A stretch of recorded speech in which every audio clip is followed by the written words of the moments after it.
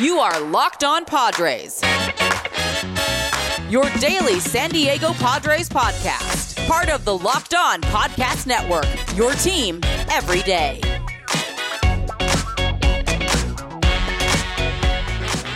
Greetings, ladies and gentlemen, and welcome to another edition of the Locked On Padres podcast, which is part of the Locked On Podcast Network, your team every day, for Monday, December 14th. My name, of course, is Javier Reyes, your host of this here Locked On Padres podcast. Check out and follow the Twitter page for the show, which is at @LO_Padres, or my personal account, which is at Javapeno, which is spelled JAVIIPENO. And if you feel so inclined, hit me up on either of those two accounts with any questions, comments, or concerns you might have. If you're bored, just message me out there. I don't care. I'll respond. And maybe I'll even respond on the show, do a little mailbag episode like I did like a month or so ago, I think. Was it a month ago? Yeah, I think it was a month ago. So do that for sure. Today's episode is a fun one because, it's hard during the off season these days to come up with, things to talk about. But thankfully, we had something happen, and I'm being joined again by Miss Gabrielle Starr of Locked On Red Sox, who people have probably heard on my podcast before because I think she's been on about 27 different times, the same amount of Yankees championships there are. So yeah, we're doing that. And it's going to be a really fun conversation, so you all should tune in. Wow, that's good. I like that. All right, so should we talk about this guy, Hunter Renfroe? Because I'm really interested in this signing, and I want to hear your thoughts as our Padres expert. Sure. So it's funny because, Hunter Renfroe, there's a lot of sides to this. First of all, I want to just throw out there for the listeners, I was joking with Gabrielle before this was Sunday when I was joking. I was texting her our CPA is up, our collective podcasting agreement, i.e. Yep. She's been on the podcast so many times that I guess we were just due to do another one. And almost like the universe heard me. They were like, okay, Hunter Renfroe is just signed with the Red Sox. So there's a connection there. So I'm really happy about that. It's a good sign. And in terms of Hunter Renfroe himself, well, obviously he played for the Rays this season and he wasn't very good. I was about to say he only played 42 games, and then I remembered that we only played 60 games this season. But he did struggle. He had a 156 batting average. Not good. It was not an ideal season for him compared to the kind of bat power we've seen from him in the past in San Diego in the first 4 seasons of his career. Mm-hmm. And with Hunter Renfroe, the thing I think people have to understand is just, he's just I consider him a Padres legend currently, just because he was the piece and now famously the Jake Cronenworth trade. So that's really I love Hunter Renfroe. I wish the best for him. I hope that he does better. He's not too old, if I'm not mistaken. He's 28, so it's not like it's the end of his career and that he's a total bust or anything. But he got his Tommy Pham and Jake Cronenworth. So as far as I'm concerned, Hunter Renfroe is a legend. I do wonder though, this must feel great. The replacement for Mookie Betts, Hunter Renfroe. How does that feel? It's interesting because you're mean already. Yeah, I know you're so mean. I don't think I missed that Yankees 27 championships from Chad. Renfroe is interesting because he was actually drafted by the Red Sox in 2010 in the MLB amateur draft. So he actually was originally on the Red Sox radar a decade ago. And then, of course, he ended up making his debut when he got drafted the second time in 2013 in the first round of the June draft after going to college. So Red Sox scouts have been in on this guy for a while, which is interesting. And of course, now he's played 5 seasons in Major League Baseball. And aside from this past season, which I feel like we shouldn't base anyone's performances on their 2020 to a certain extent, because hopefully we're never going to see another season like this. He's a great player. That being said, obviously we can't even talk about replacing Mookie Betts. My thing is that what I'm thinking right now is it means Jackie Bradley Jr. might not be coming back. Oh, that's a great angle on this. Yeah, Jackie Bradley Jr. I forgot about him. Right. So I looked it up. Yes, one of my favorites. I looked it up. I actually looked up how many appearances Andrew Benintendi, Alex Verdugo, Hunter Renfroe, and Jackie Bradley Jr. have made in each of the outfield positions over their careers. And obviously JBJ has been playing since 2013, so he has more than any of them. But Benintendi has 425 career appearances in left field, 71 in center, and 0 in right. Verdugo has 76 in center, 75 in right, and 59 in left. And Renfroe has 125 in left, 4 in center, and 304 in right field. So I speculated this morning that they would put Hunter Renfroe in right field, shift Verdugo to center, where he has the 1 game advantage over his appearances in right field. And then, of course, Benintendi will stay in left field. But that's also assuming that Renfroe and Benintendi will be everyday players, which isn't a foregone conclusion. But this idea was confirmed by Chaim Bloom later in the day during the press conference when he said that as of right now, if the season started tomorrow, Alex Verdugo would be playing center field and Renfroe would be in right. So it is interesting to note that this could be the beginning of the goodbyes for Jackie Bradley Jr. or the end of the hope for those of us who wanted him to come back.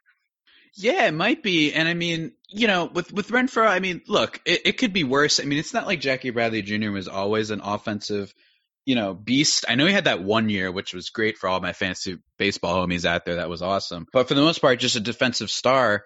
Hunter Renfroe kind of I don't think he's not Jackie Bradley Jr., but he's kind of molded low key into like a pretty good defensive outfielder lately. And I know, like, look, the thing with the Padres is that 1 year he had with the 33 home runs is so misleading. I mean, I'm not going to you'll have like the Mike Wilbon type people. Oh, when he hit 33 home runs, it's like, all right, congratulations. He also had like the worst second half in history when he batted 161, which was really great, I think, for the team overall. It kind of was a sign of where the Padres, what their kind of whole lineup was, along with Franmil, who was kind of the same way. I know he had a little bit not nice of a season, but just these guys who had a ton of power, but they just didn't walk like once. I mean, can we knock that on base percentage up to like 330 at least? That's all I'm asking for.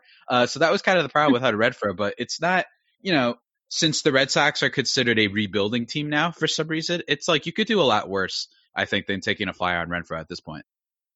Yeah, I definitely think we could do worse. I also think in general, this team could be aiming higher. Your team is hilarious. It seems hilarious. They went from winning the World Series to being like, darn, we had one season not go our way. We got to blow it up. It's like, why are the Red Sox? What are you doing? Like, truly the most frustrating thing to be watching it. I remember on the day of the 2019 trade deadline, I was sitting in my car after a Pilates class that I took to distract myself from the trade deadline. And the class got out at like 3:30, and the last half hour, I was like sitting in the car in front of the studio right down the street from Fenway, just like watching the clock tick down, and it's 4:00, and like, that's it. That's all she wrote. And I was like, wow, they really did nothing. They did nothing. I was in absolute shock. I could not believe it. I was like, this is the most ridiculous situation. But anyway, yeah, I mean, I'm not like mad about the move. I'm also not over the moon or over the monster per se about the move. I think that his bat obviously has some pop. The way that he pulls can be very beneficial with the monster, but at the same time, I don't trust an outfield that is everyday Benintendi, Verdugo, and Renfroe. I just don't. That's not a consistent enough, I forgot about Benintendi. Solid enough outfield. I think Andrew Benintendi forgot about Andrew Benintendi. Sorry to interrupt you. No, I mean, yeah, I actually, I think it was, who was I talking to? Oh, Nash from Locked On Twins and I were doing a crossover. We did a crossover and we were talking about Benintendi, and I was like, I feel like people think I actually like hate Andrew Benintendi. Mm-hmm. And that's not it at all. It's that he seems so unhappy and he's been so unsuccessful the last 2 seasons that he just doesn't seem like he wants to be here. And if someone's headspace is just like so far gone in that respect, it's going to take a huge amount of work to turn it around. And I just don't know if that's possible at this point, or if it's just do like a Gwyneth Paltrow and Chris Martin and just like consciously uncouple, mutually agree to part ways, and like get something in return for him on the market. I don't know. At first it was just his bat, and then like towards the end of 2019, the few games he played in 2020, it's like his defense wasn't there either. So it like the guy's just totally falling apart. It's really sad to see. But yeah, I just, the way that the Fenway outfield is so interestingly constructed with the triangle in center and the little corner in right field and everything, you really need adept outfielders there, which is why you cannot overstate how good JBJ is in center field. And like, I would have no problem with a platoon of Renfroe and Verdugo in right field. I don't know what to do about Andrew Benintendi, and then Jackie Bradley Jr. in center field, kind of holding this thing together with popsicle sticks and glue. Because if this is your group, you need a veteran out there. You just do.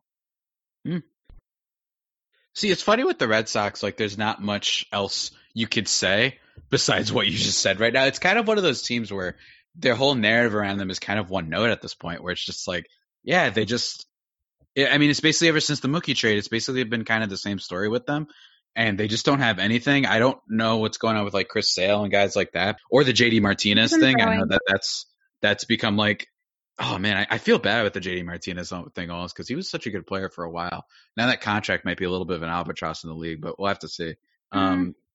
Maybe. I don't know. I don't know the full details on it. And also, it was a 60-game season. Isn't that so weird? Like, it's going to be so hard to kind of, because even with the Padres, where one of the things I've been kind of talking about with my team lately, just to make it a little Padres for a second, because I'm selfish, I think that one of the things with my team is, Will Myers, Eric Hosmer, Jake Cronenworth, those are the three guys that I think they had those like breakout, standout performances on the team in terms of not something that everybody would have pinned down. So it's kind of like, should we go into next season being like, yeah, the Padres are a top 6 team? Well, I think Tatis and Machado are legit. I think Trent Grisham's legit. I think Adelson Lavet's legit, but there are some like lower people on the totem pole that I don't know if they're 100% going to replicate that. Don't get me wrong, that's kind of the same case for every season. That's kind of fun about baseball. Who knows? The Red Sox could be good next year. Maybe your boy Verdugo will just be fantastic. Who knows? Maybe he'll be like a 30-30 guy. I don't know. Like maybe he could be awesome. Make Red Sox fans hate themselves just a tiny, tiny, tiny bit less for what transpired in the offseason. But I don't know about you. It's been interesting, and I've been really enjoying how I really like that we're diving so deep in a Hunter Renfroe. You know what I mean? I'm sorry. It's just like it kind of fully encapsulates where we are at. One, just doing podcasts right now. What, just like begging right for now. Crumbs about any news and anything like, to talk about? It's like, let's talk about like, Hunter Renfroe's childhood. Yeah, exactly. Yeah, like whenever this comes out, like one of the new news is like the Padres are interested in this Japanese,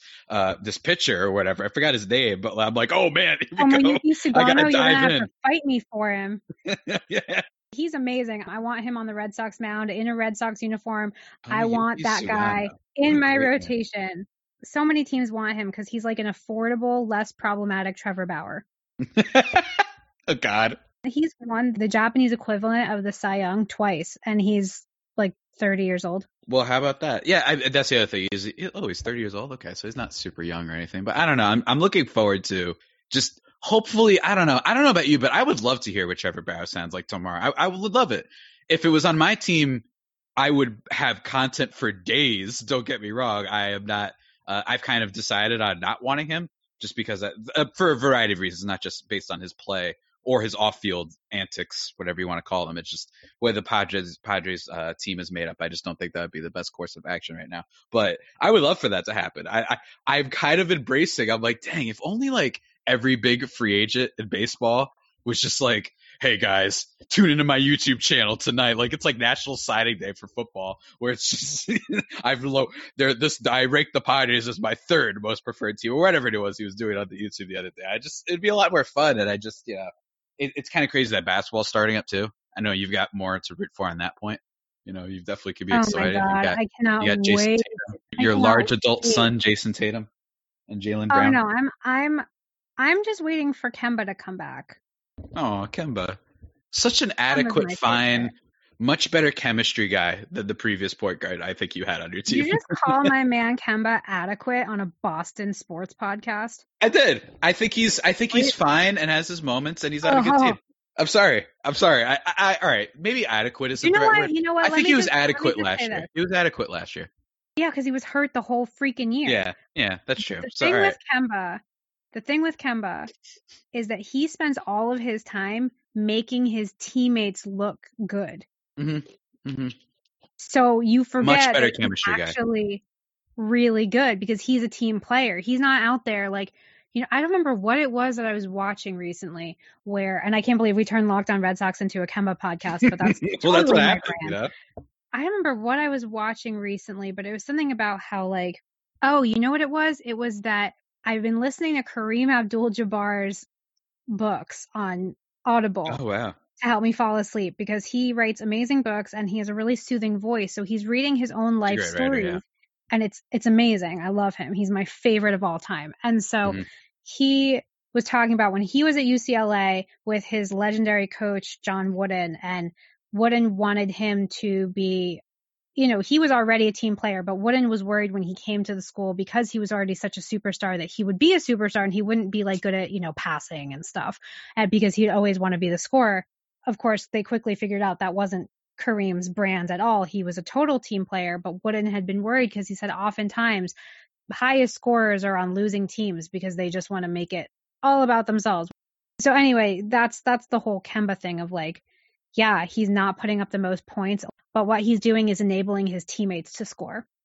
And then, of course, every once in a while, he'll do his iconic step back for a 3. And you're just oh, right. It's still cardiac Kemba out there. It's just that he evolved into a team leader who's enabling everybody else instead of taking all the spotlight for himself. Anyway, so. Yeah, I mean, in a vacuum, if I just wanted a basket, I'd probably take Kyrie Irving. But then, like I said, in a vacuum, you know me. I think we've known each other long enough. Every now and then, don't get me wrong, I understand. You love a little drama. Yeah, if Trevor Bauer signed with the Yankees, I wonder what the heck that would look like. I can't wait. I just really can't wait for Trevor Bauer to sign. And because he's the only interesting free agent. Let me be clear. I'm not saying he's the best one necessarily. You could argue he's one of the 5 best, I think, but I think he's just the most interesting one, probably by far.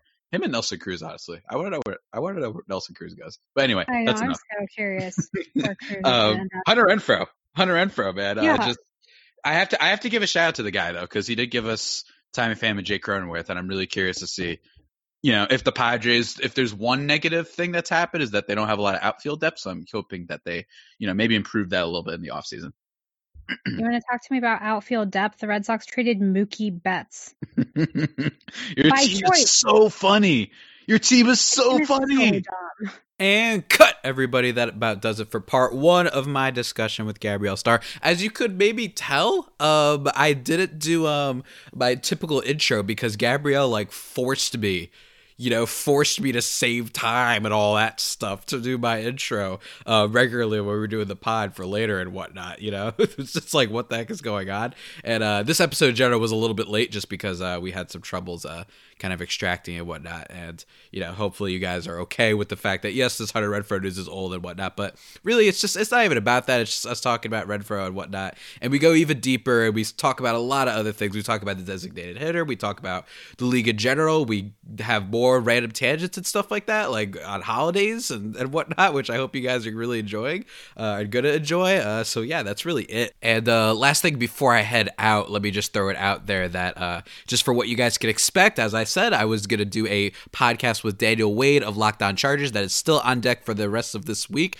Do not turn those dials, especially it's going to be fun probably because we got this Thursday game coming up against the Raiders, so it's going to be really fun talking about Chargers and Padres, and we're going to just be talking about how the Padres, for some reason, the latter of those two, for some reason, is the one in the driver's seat right now. And usually the Chargers, while they have been heartbreaking, it's kind of funny that, they for once are not the joke between the two teams, which is really exciting. That should be a really fun conversation. Doing a little cross-promotional, cross-sport promotion. It's the first time I've had one of the football hosts on, so this should be a lot of fun. And of course, continuing this conversation with Gabrielle. And then lastly, I want to also recommend everyone checking out Locked On NBA, Locked On Fantasy Basketball especially I've been listening to with Josh Lloyd. Really great podcast because I just am really excited to play fantasy basketball again. It's been a while, and he's super helpful, and his podcast is funny. He has all these sound bits and sound bites in there. And by the way, I promise I'm going to get back to doing that. I know I used to do that in the early days of the podcast, especially. I have my little random sound bites and whatnot. I'm going to start doing that again. I know I've been a little slacking lately with those, but I'm going to try and find random clips and stuff to put in my podcast. But yeah, with the NBA season going on, guys, you're just going to want to check in on all the stuff that's going on with the NBA on the Locked On Network. They've got tons of shows So yeah, subscribe to those wherever you get your podcasts. And with that all being said, guys, that about does it for today's edition of the Locked On Padres podcast, the only pod that may be better than the Padres themselves. Remember to subscribe to the podcast wherever you get your podcasts from: Stitcher, Spotify, Apple Podcasts, Spotify, Overcast, Himalaya, I don't even know, whatever it is, just search it up and you'll find it. And while you're at it, send me some 5-star reviews on the Apple Podcast app. That would be really greatly appreciated. Remember to follow the show or myself on Twitter. That's at @LO_Padres and at Javapeno, which is spelled JAVIIPENO. And until next time, stay safe and of course stay faithful. My Friar Faithful Hobies, take care.